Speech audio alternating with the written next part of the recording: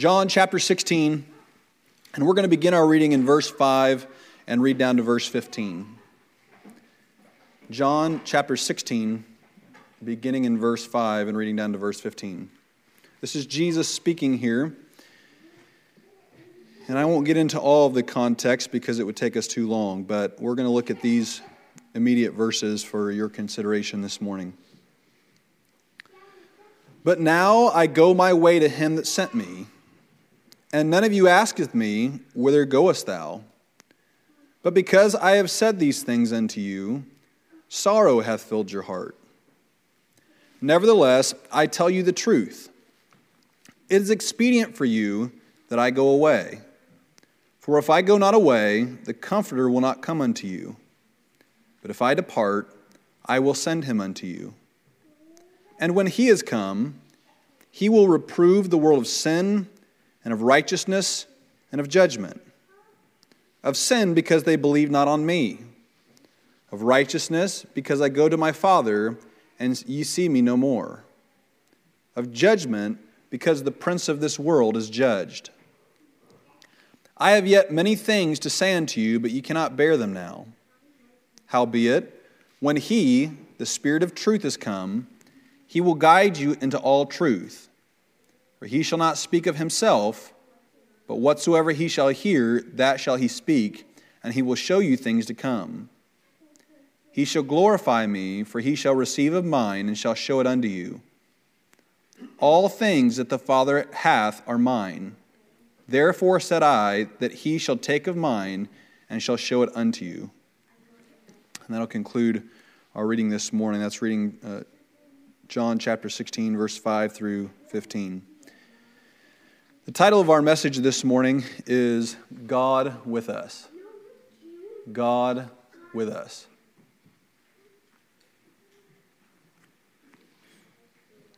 Now, generally when we think of God with us, I suppose I always think of Christmas. The promise of the angel that or rather in the Old Testament, I believe it's Isaiah chapter 7, where it said Emmanuel will be born. And Emmanuel means God with us. Of course, indicating the birth of Jesus Christ. But this morning, as we look at this scripture text, we find that Jesus was about to be crucified. He was going to rise again. And then some 40 days later, he was going to ascend into heaven. And he says, after I do this, I'm going to send someone to you. And it called him the Comforter. Most of you know, I'm sure, that what he is referring to is the Holy Spirit, the third person of the Godhead. And this morning I want to impress upon your mind the reality that the Holy Spirit being with us is as much God with us as Jesus in the flesh. The Bible teaches us that the Holy Spirit of God dwells within believers and that he makes himself manifest through us. Now, as I began to read that text today, as is very common as I'm studying the scriptures, I begin to think of the here and now. I take what has happened there, I read those things, and I begin to pause and contemplate the here and now. And one of the things that arose in my heart, as oftentimes does, are the difficulties that we are facing today. It doesn't take anyone with very much vision to recognize that Satan has sown discord and difficulty in our nation, that we have a degenerating culture among us, that we have political divisiveness that is getting to a place that is extremely dangerous, that God's people almost everywhere have grown cold, apathetic, indifferent, distracted, aloof. That a younger generation is coming on that does not have the same religious interest as what former generations have. They're putting their hearts and their minds towards other things, that the repetition of being exposed to things in the world has to some degree hardened their hearts, perhaps more than in generations gone by. We can look in our own four walls of this church. As we met this week at the minister school, one of the common themes in private discussion that came up was how there are so many lost young people in our churches, and yet when the preaching of the gospel is happening, when God's Spirit seems to be manifesting Himself among us, there seems to be a lack of genuine conviction amongst God's people. Of everything that troubles me today, that's perhaps the most troubling, is that it seems as though we see the error, we see the need, and yet there is not a profound conviction that manifests itself among us. And that's troubling. Now, oftentimes what we could do is what Satan wants us to do, and that is stop there. See, one of the tactics, the Bible teaches us that we should not be ignorant of Satan's devices. And one of Satan's devices is to enumerate the problem and try to camouflage or diminish the solution. And so it's very easy to sit in private conversation and talk about all the things that are wrong with the world. It's easy to look at other people and talk about all the things that are wrong with other people. All the things that our church could do differently. All of those things are natural to our flesh, and we will be aided by Satan and his demonic forces in trying to enumerate those problems, and it suggests to our minds when we begin to focus on the problem that at heart there truly is no solution. Now, if Satan does not get us focused on the problem, what he will do is he will get us to focus on perceived solutions. And suddenly, what we'll find is that we need a new political party in the White House, and that will solve our country's problems. And yet, if you haven't noticed, regardless of what political party is in the White House, it seems as though our steep decline just becomes more rapid. When we look at the church, change the pastor. We need more people. We need different activities at church. We need to do more things. And those become our focus. And what oftentimes has happened is that churches have fell for that trap. They recognize that there is no inherent value in dwelling on the problems, so they begin to get to step 2 and look for the solutions, but then they begin to grasp for all the carnal solutions in the world. And listen to me this morning, that causes us to differ none from all the organizations that are meeting this morning in the name of God, but have become deceived and are now performing in front of people rather than pointing people to Christ. We're not here to entertain people. We're not here to make people comfortable, make people happy, to tickle their ears, that we might walk outside and just simply say, it made me feel so good to be there today. I want God with us. Folks, that's what we need. We need God with us. A song we sang this weekend, at one point in our services, all the men and the women come together and we sing and we pray together before the ladies are dismissed on that last day. And one of the songs that we sang was "Little as Much When God is in It." And that is so true. We serve a great God. There is not a part of my being that doesn't believe that if God be with us, no one can stand against us. That doesn't mean people won't try. And it doesn't mean that we perhaps won't suffer some and be pained some. But when we say that we need God with us, We're not saying that we need the flesh and blood Jesus Christ walking through the back door. And at times it seems as though that's what people are looking for. But listen, our Messiah has already come. And he's already ascended. And in this scripture text, he teaches us something of immense value to us.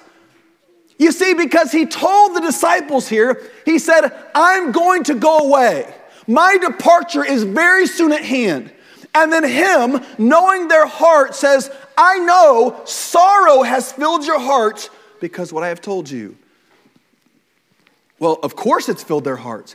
Imagine the journey they have been on these past 2 years. It was approximately 2 years at this point that Jesus had called those disciples to follow him. So the first year to year and a half of his ministry as he's traveling around, no doubt all of them were traveling with him, but they had not yet been set aside and called to be special messengers or apostles of his. But these last 2 years, Jesus brought 12 men very close to him, and they were able to stay with him and eat with him. They traveled everywhere that he went. And so they saw, and at the end of the book of John, it tells us that on all the libraries of the book, or the books could not contain all that Jesus said and did in that little short time that he was here. And these men were eyewitnesses, as Peter says in his script, in 2 Peter chapter 1, they were eyewitnesses to his majesty. They saw with their own eyes a man's body being full of leprosy and watching his skin turn pure. Imagine what it would be to wake up every single morning and knowing you were with Jesus. I don't think I would struggle to get up in the morning, because yesterday he fed 5,000 people with 2 loaves or 2 fishes and 5 loaves. What's he going to do today? Oh wait, last night he walked on the water. Right? Going into cities and seeing all the people's clamoring for him. Certainly, as Jesus is telling them, I'm going away, would it not be natural for them to say, no, don't go? Absolutely, it would be. But then Jesus teaches us this excellent truth. He says, I'm going to go away, but before that he says, it is expedient for you that I go away. That word expedient is not a word that's used much anymore. It means advantageous. Or in other words, it is to your advantage that I am going away. Wow, what? What? It's to your advantage? It's to our advantage that you're leaving? How could things get better than this? Things are as good as what they have ever been, and yet they can get better. And he says, yes, it is to your advantage that I go away. Because when I go away, I'm going to send someone to you, the Holy Spirit. There are a few things about the age of the Holy Spirit that are far superior to that of the age of Jesus Christ. Jesus told us that was the case. You see, one of the wonderful things about the person of Jesus is that, as the book of Hebrews tells us, he is our high priest. That he came and he took upon himself the form of flesh. And by doing that, he understands everything about you because he himself experienced that. He was confined to the feelings that he has, the impulses that are natural to the flesh, the desires, the hungering, the thirsting. In the book of Luke chapter 2, it tells us when he was just a young boy that he had to grow in stature and in wisdom. There is this idea that when Jesus was a baby, he just knew everything. That's not what the book of Luke says. He had to learn and to grow and to mature, just like you and I. And he was confined to one bodily place. And so he would come into location after location and place after place. And God was with the world, but he was with them in a particular locality. And the primary manifestation of God during that time was through the person of Jesus Christ. But if you were a long way away, you did not have the same benefits as there would be if you were standing right next to Jesus or being with him, listening to him. And what does the Bible tell us about the Holy Spirit? That he's all places at all times.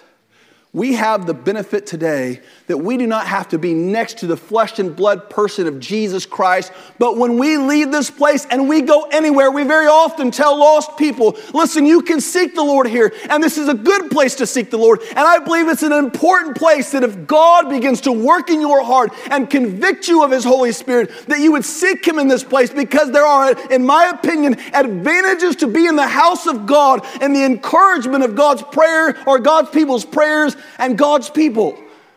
And yet, it is equally true that if you go as far away as you possibly can, God is there.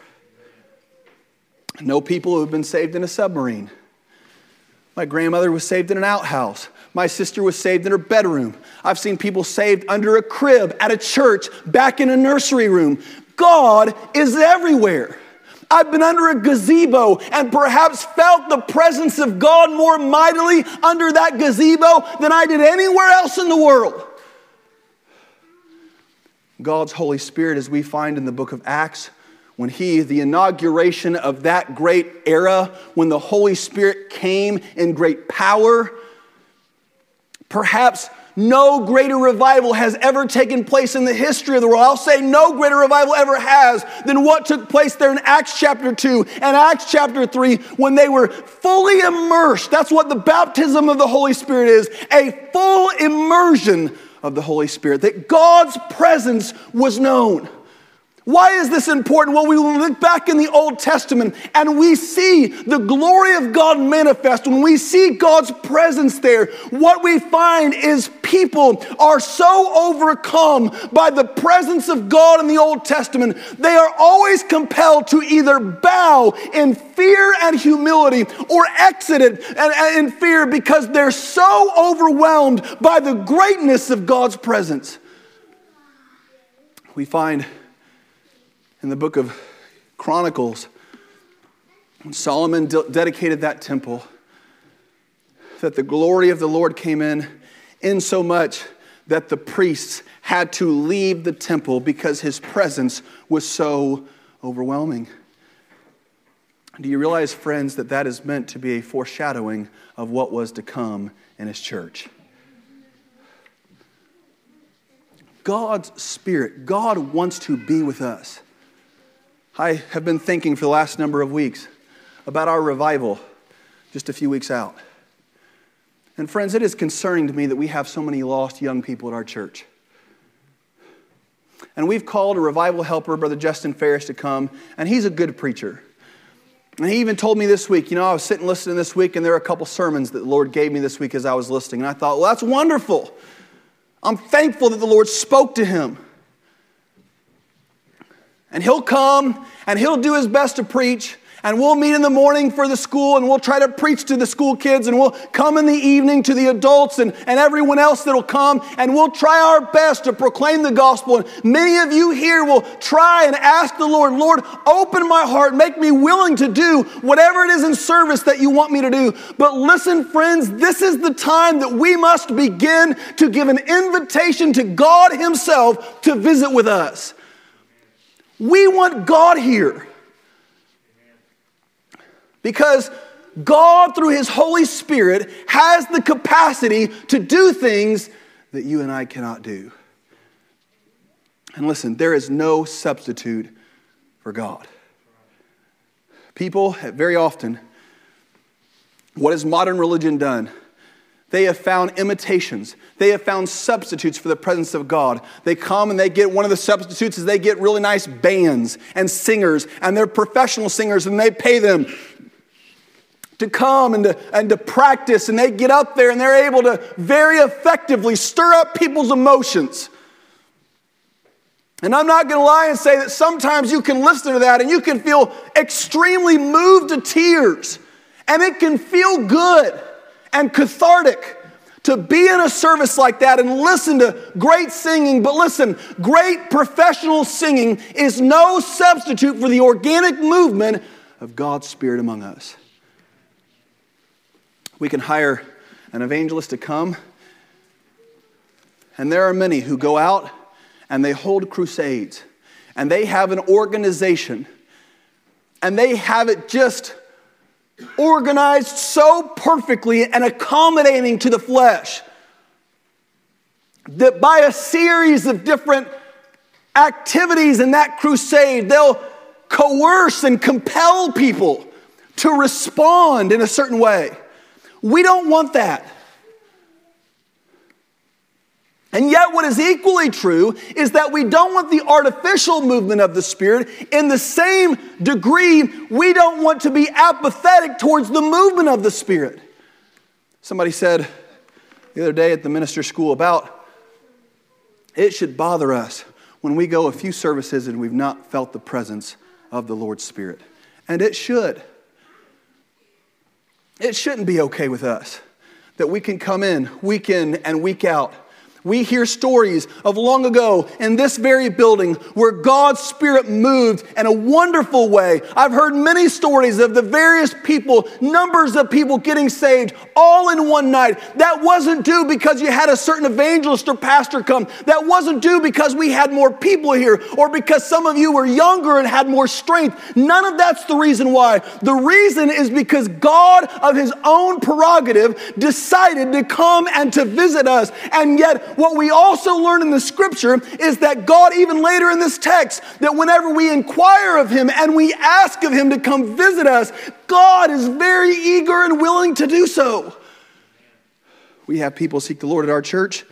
I've been to services over the last number of months where people are seeking the Lord. But I can remember whenever God convicted me of my sins, I was sitting on that third pew of Bethel Missionary Baptist Church, and when the Lord really got a hold of me from time to time, when we were having revival services, when we were in regular Sunday morning services, and God's Spirit came, there were multiple occasions where I found myself running to the front altar because I desired to come and to find God. I felt His Spirit convicting me in such a way. My mom testifies that when she was lost the night that she got saved, she was sitting in the very back of Bratton Town Church, and she was afraid of a young man who was cute and that he might judge her for coming forward and praying. And yet the Spirit of God convicted her to such a degree that she began to sprint towards the altar, and halfway up the aisle, that's where God saved her.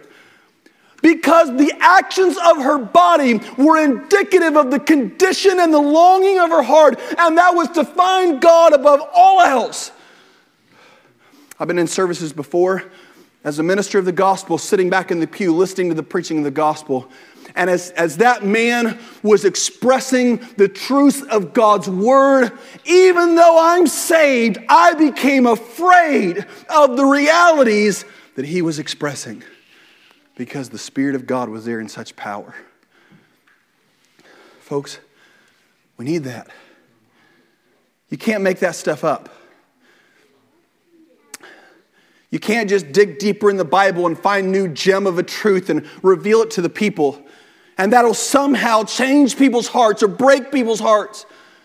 You that are saved, you that are older, who have experienced that, one of the great fears that I have for my generation and those coming after me is the things that I'm preaching this morning are very foreign to them experience-wise.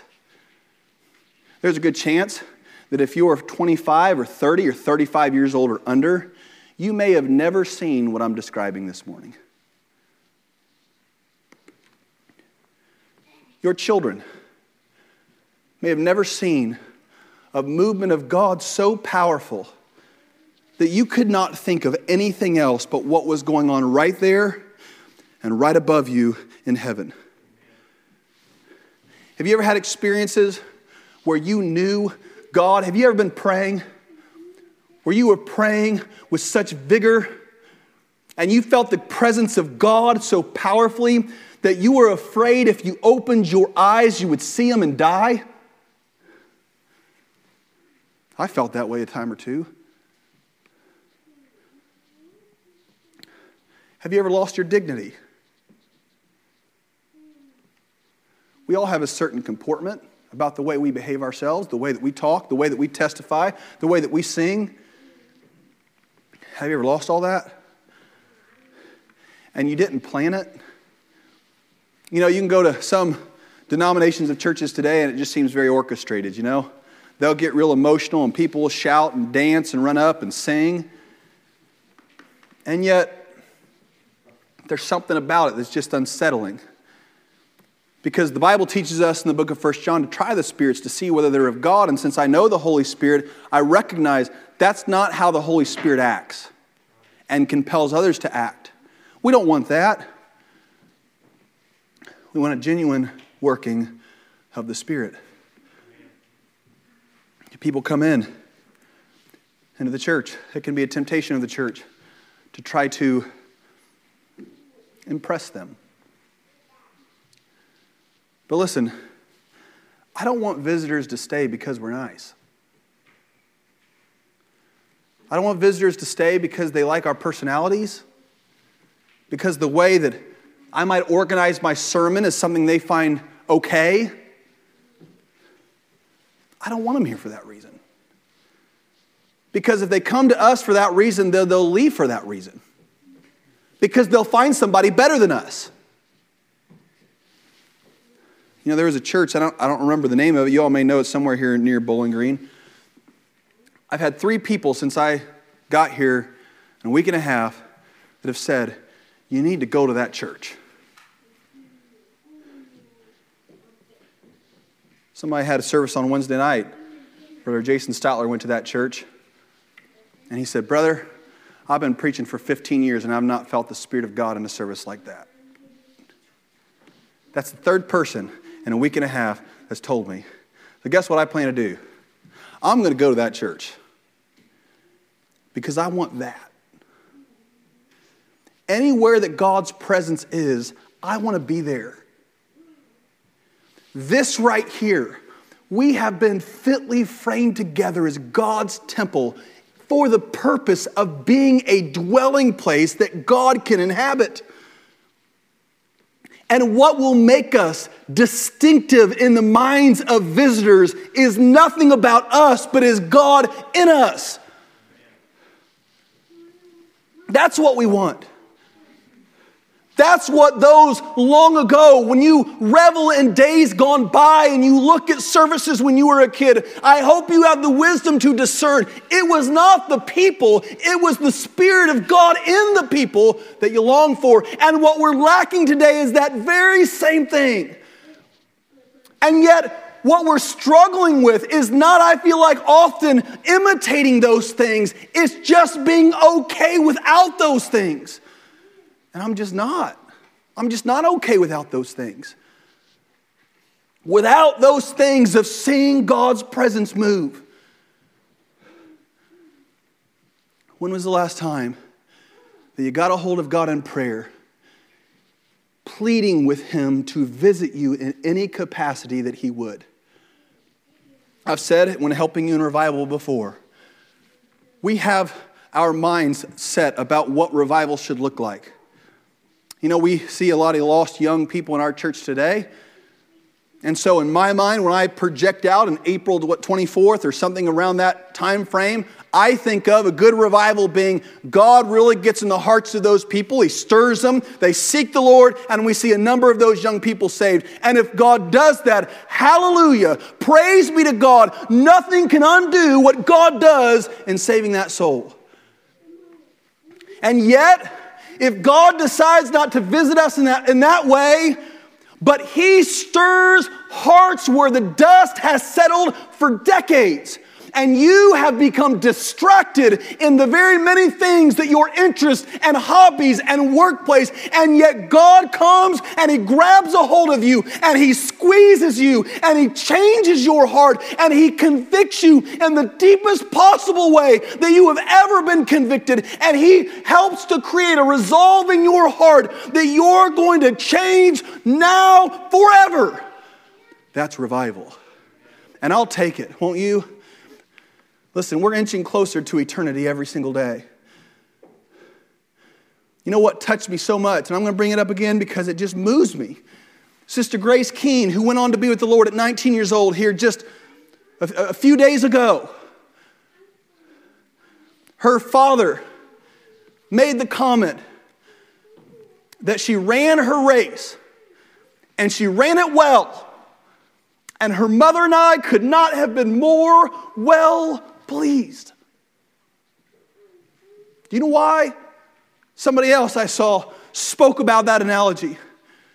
And they said this: the value of a race is not determined in the length of it, but in the way that you run it. That's the value of the race. Listen, if you know God and you have not felt a movement of His Spirit in a way that affects lasting change, you know, one of the evidences that it's truly God's Spirit and not just your desire to turn over another leaf is that the changes often last. Not always. We're sinful creatures and we walk away from God, but we can't. When God really changes us, it takes a lot more effort to walk away than it does when we've just had a change of our minds. You see, this morning the Scripture told us something very important about the Spirit of God. One, it's to our advantage that Jesus is not here, that the Comforter is here.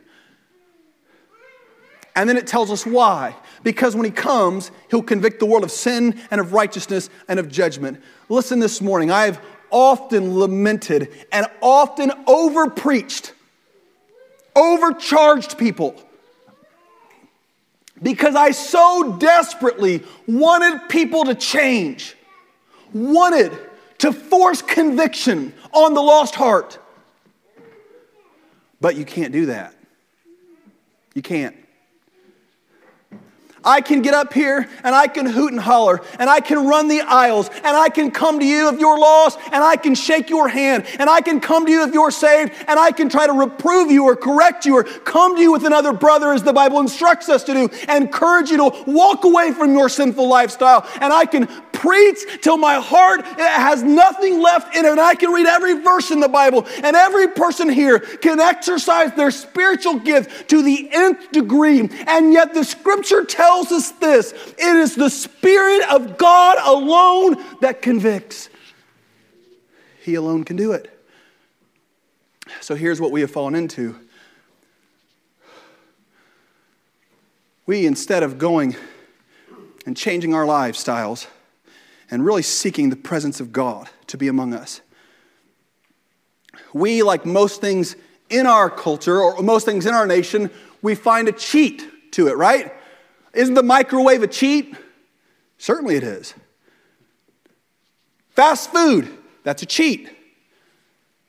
We have all of these shortcuts that we can pay somebody to do something for us. We can invent something to make things easier. But you know what? You can never cheat a relationship. Can't ever cheat that. Phone doesn't substitute for cultivating a relationship with a person. And cultivating our relationship with God cannot be done any other way but by dwelling in His presence. That's it. And listen, that takes time. We find of the men of old, Daniel sat for how long? 21 days seeking God and fasting, desiring His presence. Studying the Scriptures. You can go use Google to study your Scriptures, and you can go get every commentary and every book. But listen, to truly come to the understanding as we heard this week, you got to sit with the presence of God and His Word. And you got to look to heaven with your heart and pray, God. You know, very often I heard about a preacher one time who was in a debate. And the other person was up speaking, making some good points that he was struggling to counteract. And so he sat there and he wrote over and over and over. My dad said he could see from a distance he was writing the same thing over and over and over again. And finally, when he got up and he saw the paper, what was written on it was, "More light, Lord, more light." Over and over and over. You see, to come to a better understanding of the Scripture, sometimes what we don't need is everybody else's opinion. We just need the presence of God revealing it to us.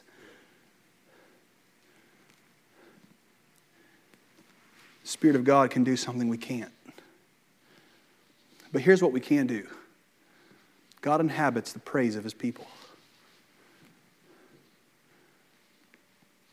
God commands us to ask, and it shall be given, to seek, and we shall find, to knock, and the doors will be open to us. Jesus said in the book of Revelation, I stand at the door and knock. Often pointed out, that's not talking to lost people. That's talking to a church. See, what Satan will convince us is that it's flipped, that God is up in heaven, and He's saying, well, I don't really want to come down there. Don't bother me. I've got too many things I'm concerned with. Or you better grovel in just the right way. You better beg in just the right way, and then I'll come and visit you. But that scripture says, no, He's standing and He's knocking. When does He do that? Well, sometimes He does it when we're gathered together, but you know when sometimes He does it? When you get to the end of a long, hard day and you're tired, and it crosses your mind for just a fleeting moment, all the concerns that you have in life and the need that you have for God to help you.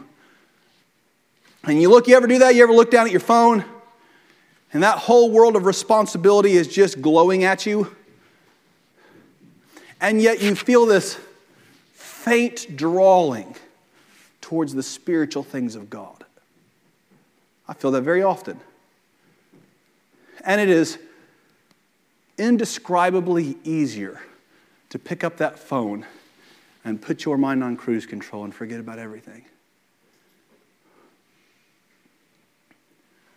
And sometimes you get down and you pray, and you're so tired, you ever fall asleep on the Lord?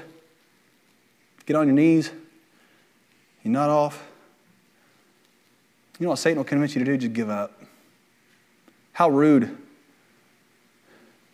But aren't you glad that God knows the feeling Himself of bowing in prayer and being so tired that He had to ask God to help? And God, what did God do there in the garden? What did He do? He did the same thing that He offers to you and I.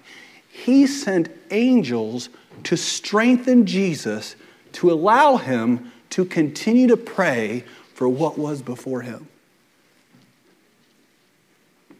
That has happened to me many times, where I have fallen asleep and I've gotten back up and I've said, God, the spirit is willing, but the flesh is weak. I want to care more, but I'm not going to fake it. I'm not going to pretend, but I'm not going to give up. And I'll pray a little bit more. And then sometimes I realize, you know what's better for me to do? I'm going to go to bed, but I'm getting up in the morning. I'm getting up early. And I'm going to pray. And so I'll go and I'll sleep for 3 or 4 or 5 hours, and I'll wake up early. And I'll get on my knees and I'll say, God, I'm trying to pick up where I left off yesterday, and I just don't feel it. Please help me. Please help the Spirit to enable me to pray. I tell you this, if God is knocking, and on the other side of the door, we're struggling to get it open, don't you think if we struggle long enough that God, through His Spirit, will finally help us to open the door? I know God, and I know that's His character. That's what He'll do. Listen, friend, there is nothing preventing. I was wanting to say this. What we have done is we have shortcutted time with God seeking His presence for pressuring and shortcutting Him to pressure lost people. Here's what I have resolved to do as your pastor. I'm going to leave these lost people alone, but I'm going to bother God about it. Will you join me in that? I'm not going to beat them to death. Lost friend, you may be able to think you can rest assured, because listen, unless God through His Holy Spirit deals with my heart to come and to talk to you, I'm going to leave you alone. And I'm not going to batter you about your need, and I'm not going to force it through the pulpit, and I'm not going to determine that based upon your facial expression, I'm going to do all these things, unless God moves me to. But what I am going to do is I'm going to seek after God with a renewed tenacity. And I'll tell you this, it would be much better for you to have me on your tail trying to badger you than it is the Spirit of God who, when you lay at your bed at night, like He did me so many nights sitting on 5151 North Frontage Road, after revival services very often, I would hold out and people would come and visit me at the pew and they would talk to me after the sermon and I would feel the convicting power of God drawing me, but then oftentimes I would go home and I would lay down in my bed and lose sleep because of the fear that I had. Because God was not done working in my heart. God doesn't sleep, He doesn't get tired, and He doesn't make mistakes. And I vow to you today that from this point until our revival, I'm going to badger God as much as I desire to badger you. Church, join me in that. Join me in that. You got a lost kid? Have you badgered him a little bit? Give him a break. Put the onus on you to seek after God. And then, when God stirs in you to move, then move. You see, the Spirit of God came like a mighty, rushing wind there in Acts chapter 1. And you know what? The script flipped. No longer was Jesus going town to town, preaching to people and trying to bring them in. No, you remember when Paul was going from city to city, he'd go to Thessalonica and they'd get angry and they'd kick him out. And he went to Berea and some listened. In that same chapter, in Acts chapter 17, he went to Athens and the Bible says some believed and some didn't. Oh, but there in Acts chapter 2, the Spirit came down in such abundance that the whole crowd cried out, "What must we do?"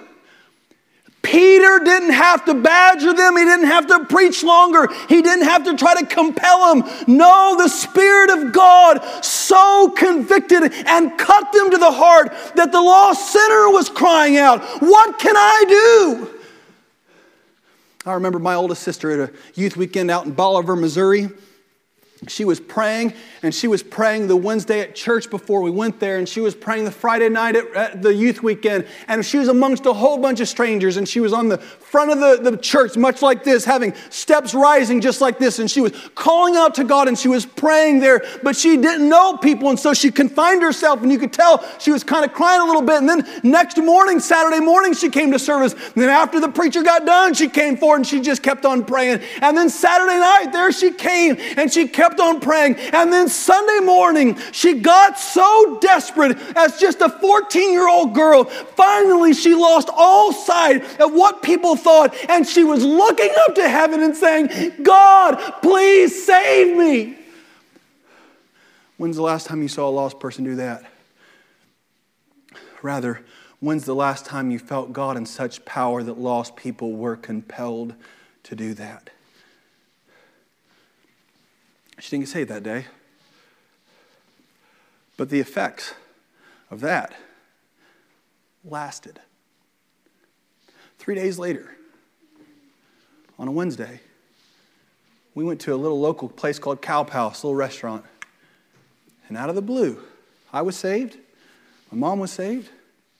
And out of the blue, my older sister asked me, her younger brother, "Do you know how often that happens?" It doesn't. What does it feel like to be saved? What do you think heaven's going to be like? That night, she had her best friend coming over to spend the night. But sandwiched in between talking to us at Cow Palace and her best friend coming over, she went in her room, didn't tell a soul, locked her door, and got down and called out on God. And God saved her right there. And the cup overflowed so much, her best friend got there and was the Church of Christ denomination. And all my sister could talk about was something happened to me in here just a few minutes ago before you got here. You know what happened before that? God met with his people. Friends, that's what we need. I beg you today, if you're here and you're saved, let's worry about God and let him worry about them. I'll say this in closing. I've been long today. I'll say this in closing. That doesn't negate when God tells you to move, to move. See what he said in Acts chapter 1, something so important. He said, I'm going to send you to go, but wait first. So those 120, eerily similar to about how many people we have coming here. 120, they met together and they prayed, and they prayed, and they prayed, and they prayed, and they prayed, and they kept praying, and they kept seeking after God. And finally, nobody had to say, oh, by the way, I felt the Spirit tonight. Nobody had to say that. No, the Bible says he came as a mighty rushing wind. Sister Laura told me, Brother Whitty told me about his best friend. Went out here to the pavilion, got saved out there. Right?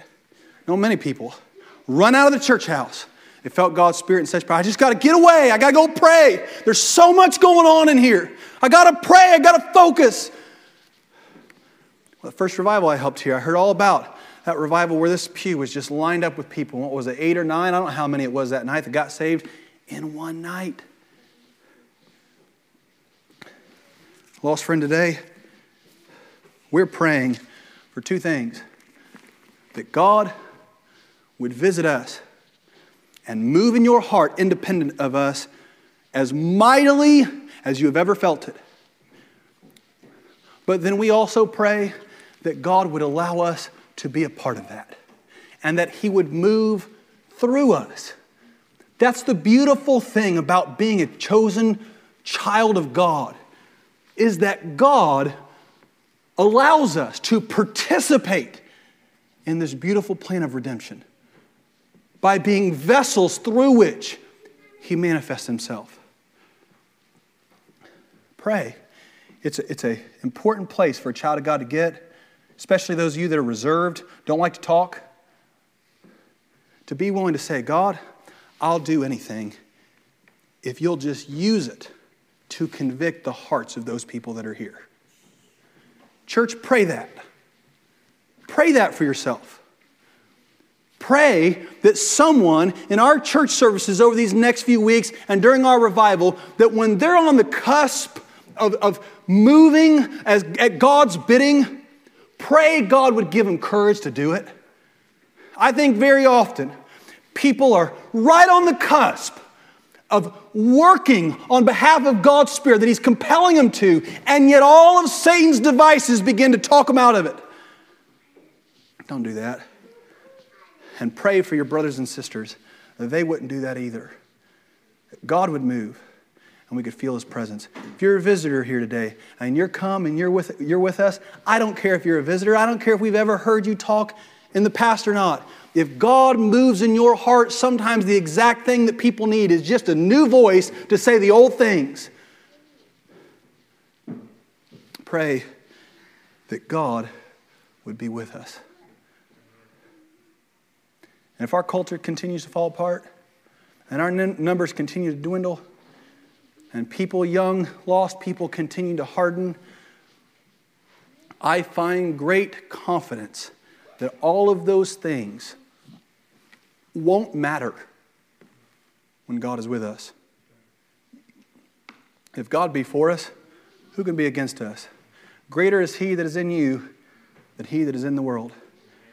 If God, who spared not his own Son, but gave him for us all, will he not give to you all things? That's what I care about this morning, is God being with us. I know that's what you care about.